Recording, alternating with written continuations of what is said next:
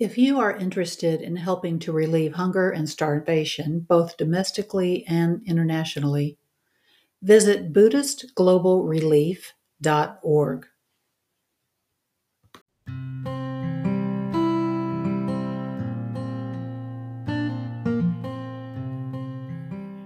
Hello, this is Christy Bates of Oxford, Mississippi. Welcome to episode 99 of the Deep South Dharma podcast, being released on Sunday, November 22nd, 2020. Our topic this week is the skillful use of food, and we'll get to that in just a moment. I want to remind you that you are always welcome to join the Deep South Dharma online group that meets Saturday mornings. That is 10 a.m. to 11 a.m. Central Time, Central U.S. Time. The link to that can be found at deepsouthdharma.org. And then midweek, if you would like just a 20-minute meditation practice with a sense of community, I offer that at 11:30 a.m. U.S. Central Time on Wednesdays. That has its own link. It is also to be found at deepsouthdharma.org. And now, let's get into our sutta study.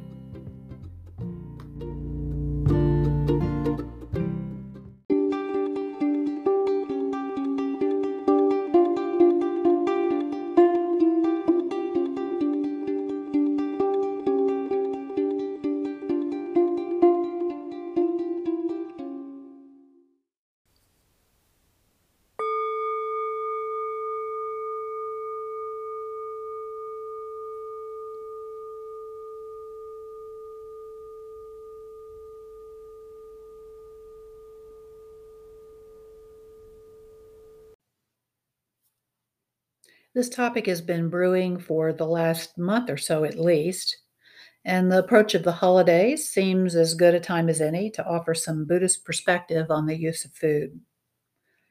Developing a skillful relationship with food is a means of eliminating a great deal of suffering in our lives, for ourselves and for others. And as we'll see in a few minutes, it's also a way to reach past our illusion of an isolated, self-sufficient self. Even if safety right now requires that we're spending holidays alone or a little more alone than usual this year. To help us set the tone, let's take a look at what the Buddha taught his earliest students about the use of food. This is just one small segment of the Majjhima Nikaya, the second chapter.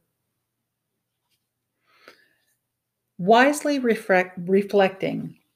One partakes of alms food, not for entertainment, not for intoxication, not for the sake of beautification, and not for becoming attractive, but just for the support and sustenance of this body, for keeping it free of harm, and for supporting the celibate life.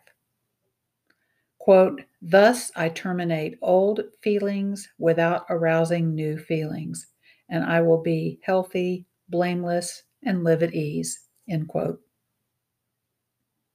A number of things worth highlighting here. The first two words, wisely reflecting, firmly establishes us in the human realm. When we inhabit the animal realm, there is no wise reflection, only sensory awareness of the presence of food, followed by the conditioned greed or aversion, coupled with a delusion that there might be lasting satisfaction. When we inhabit the realm of hungry ghosts, where beings continually starve because they are unable to take in the real nourishment they need, the feeling of not enough reigns, whether it's a feeling of not enough food, no matter how much we eat, or a feeling of not enough thinness, no matter how much we diet, or not enough definition, no matter how much we work out, or just not enough in whatever way we measure ourselves to be not enough. But in the human realm, the Buddha is teaching that wise reflection provides a basis for our relationship to food. Wisely reflecting, one partakes of alms food.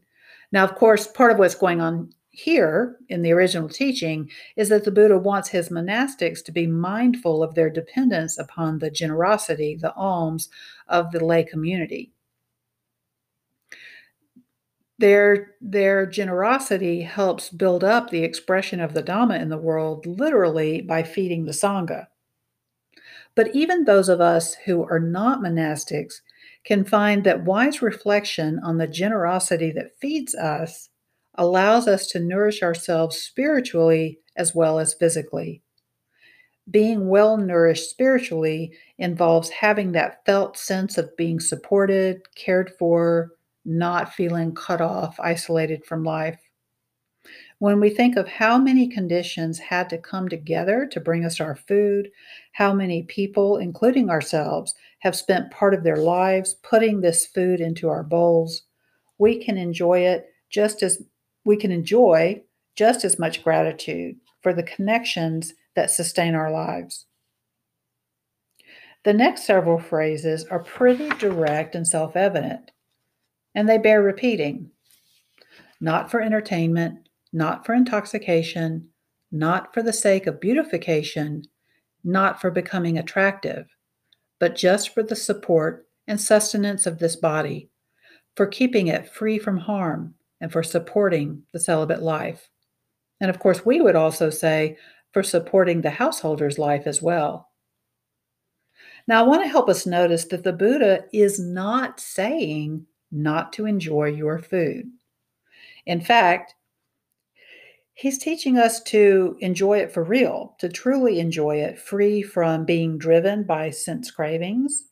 So, those phrases, not for entertainment, not for intoxication, and freedom from the craving to become, right? Not for beautification, not for becoming attractive. I find myself thinking of the opposite of this teachings in the magazines that you can see every day at checkout lines in the grocery store, right? These magazines covers that always has a picture of a cake, a picture of an attractive person, and in bold letters, the false promises of a diet. Right?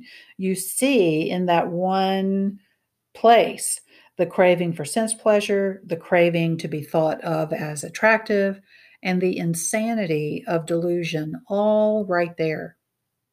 When we look beneath the agitation of those cravings and that insanity, there's not any real enjoyment of food happening there. So, what does help us enjoy our food? The Buddha goes on to say that eating, quote, for the support and sustenance of this body, for keeping it free of harm, and for supporting your life. And then he closes with an example of sort of a summary reflection in quotation.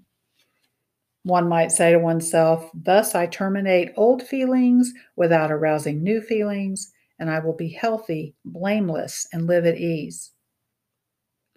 I remember reading something once that interpreted this to mean I put an end to feeling hungry without creating feelings of discomfort from being overfed. I think that that's certainly accurate, but I think that's a very one-dimensional way of looking at terminating old feelings without arousing new feelings. I see that eating with this intention and this wholesome kind of enjoyment allows us to put an end not only to hunger, but the stress of cravings without creating the stress of poor health or the stress of guilt that comes from harming the body with either extreme of over or underfeeding. So I hear it as I terminate old stress feelings without creating new stress, and I will be healthy, blameless, and live at ease. Another way of putting an end to stress and pain should be mentioned for those of us living in a time of holiday celebrations during a pandemic. You may be feeling the stress of not having what you need. If that's the case, I hope you'll be willing to reach out to people who are eager to help you support your body and life, whether those are friends and relatives, whether those are community efforts happening. On the other hand, You may be feeling the stress of having more than you need, which does not allow you to live blameless and at ease in your own mind. I want to suggest that instead of spending the holidays fighting with yourself about what to eat and how much to eat, that you enjoy eating enough to care for your body while also contributing to the welfare of other beings through support of organizations that are feeding people, or perhaps you have outlets where you can actually go help feed people yourself. You can offer that support in whatever way makes sense for your own circumstances, your own monetary situation, your own health and health risks, especially if you are feeling alone and or lonely at this time. Engaging in generosity toward yourself and others can help you know that you are not alone. You are a needed and valuable thread in the fabric of this life for so many sentient beings. Let's just give ourselves a minute to let that settle.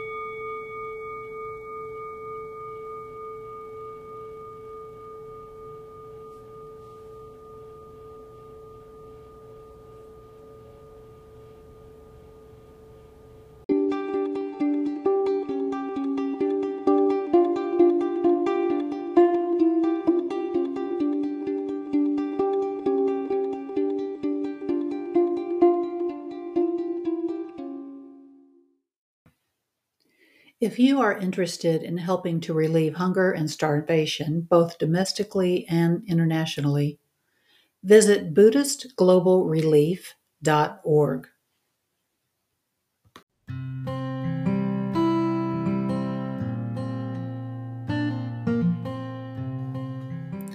Thank you for joining us for this episode of the Deep South Dharma podcast. We hope you'll feel welcome to share this with anyone you think would find it useful. And as always, feel free to message us your feedback, questions, or topics of interest. Until we meet again, take good care of this body, mind, and heart.